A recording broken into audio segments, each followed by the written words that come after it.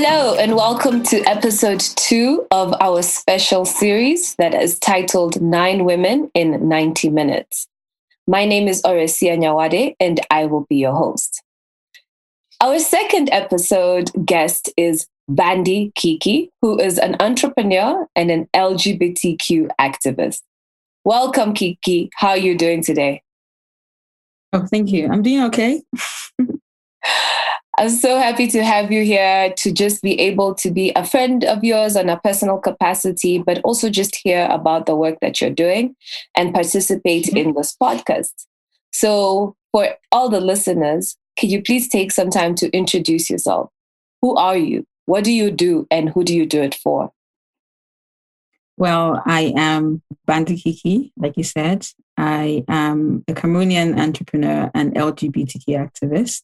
Mm-hmm. I co-founded Rem Clan, which is a gender-neutral apparel company inspired by everything LGBT and African. I am also the founder of Kim Consulting, which is a marketing and branding consultancy. I am Rainbow Migration Trustee, formerly known as UKLGIG, just rebranded. I am also a trustee for Black Beetle Health and a director for Living Free UK. Wow, Kiki, you really are an entrepreneur, not just an entrepreneur, it seems, but a serial entrepreneur, because I couldn't even keep up with everything that you have going on. So because it's a very short episode, I think I'll just like to jump straight into the questions and find out from you, Kiki. Has your sexual orientation ever prevented you from securing the bag? For those who are listening, securing the bag is street terms for getting money or getting opportunities, whether on a private capacity or in corporate. So Kiki, over to you. Yes, I would say yes. I mean, when I first came out in 2017, a couple of clients stopped picking my calls. And a few of them, picked up the call and said, Kiki, unfortunately, we can't continue using your services because of who you are. Some of them said they're not homophobic, but however, worried about the association with me and what it would mean for their businesses. Mm-hmm. Quite very recently as well, during the International Women's Day, it was a month, I think, in March.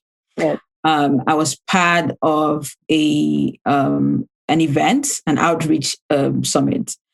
And as one of the speakers, the organizer told me that some people didn't want me to be part of the event simply because of my sexuality.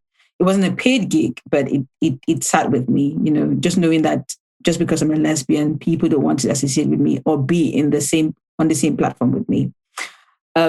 She stood her grounds and I got to speak at the event, but it just sat with me again. I've also just been part of a project that one of the people participating in the project has said that I don't want to work with a lesbian. And I was kicked off the project. So it's happened. And it's something that I keep experiencing, especially within the African community. That's thank you for sharing that. And it's just unfortunate that there are some people, as you said, especially within the African community, who are just not ready to be very inclusive in their societies and accept different people for their different choices. Which leads me to my next question, that I am looking forward to hearing what you have to say about this. Is there room for sexuality and fluidity in African culture? How can Africans go about embracing a more inclusive society? I think sexual diversity and gender diversity has always been part of the African culture. And before colonization, you had tribes in Africa like the Dagaba tribe, where gender was based on energy as opposed to anatomy. We also have records of the Pangea people of present-day Cameroon and Gabon, where men were known to have sexual intercourse with other men. In Sudan's Zande tribe, lesbianism was very common as well in polygamous households. I'm saying this to say that post-colonial Africans have always embraced homosexuality and sexual and gender diversity. However, with colonization came the Christian morals and all that, where we now hold people like myself in a different light as opposed to what our ancestors did. Our ancestors were comfortable with homosexuals. Homosexuality is interwoven in the African fabric. Wow. And what resources do you feel are available for helping Africans embrace this more inclusive society like they did pre-colonialization? I think there are books out there. You have The Invention of Women by Oyeronke Oyewumi. I hope I pronounced that right. Yeah. You have The Lies We Have Been Told, which is an essay by Thabo Mbisi. And you also have Boy Wives and Female Husbands by Stephen Murray, edited by Stephen Murray and Will Resco. So yeah, those are some of my favorite resources where you can actually read about African history and the classification of genders pre-colonization. Yeah, and other than reading, I know one thing about you is that you also use your own platform to just educate people. Can you please tell us a little bit more about that before we wrap up with our last question? Well, I often use my platform to share queer African history, obviously, talk about, represent other queer Africans. I also use my platform as an outlet for queer Africans to find love, because it's difficult when you're in an anti-LGBTQ country like Cameroon, Nigeria, and the rest of them. It's sometimes difficult to find love. So I use my platform, to help people find love as well. And I just simply use my platform sometimes to be myself, to celebrate me. Sometimes we underestimate the power of visibility. A young Kiki would have wanted to have me in their lives, to have their lives validated by my lived experiences. Yeah. So in a way, I try to position myself as somebody I would have wanted if I were younger, or when I was young and in the closet and struggling. So yeah.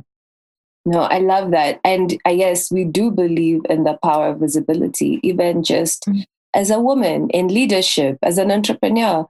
There's times in our history that people like us didn't exist, or as many as us. And so being able to see that really does help.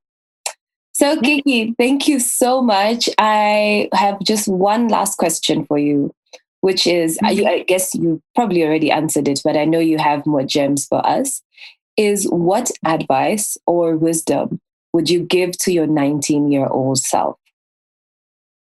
I guess I'll tell my 19-year-old self that there's nothing wrong with you. Some boys love boys. Some girls love girls. I would also say to myself, that my younger self, that your mom won't be around for a very long time. So enjoy whatever time you have with her and slow down on the stubbornness. I would also tell myself that you're going to have a very colorful life, okay? Brace yourself for the challenges. And it is imperative to note that your self-worth, it doesn't depend on people's acceptance. Yeah. Wow.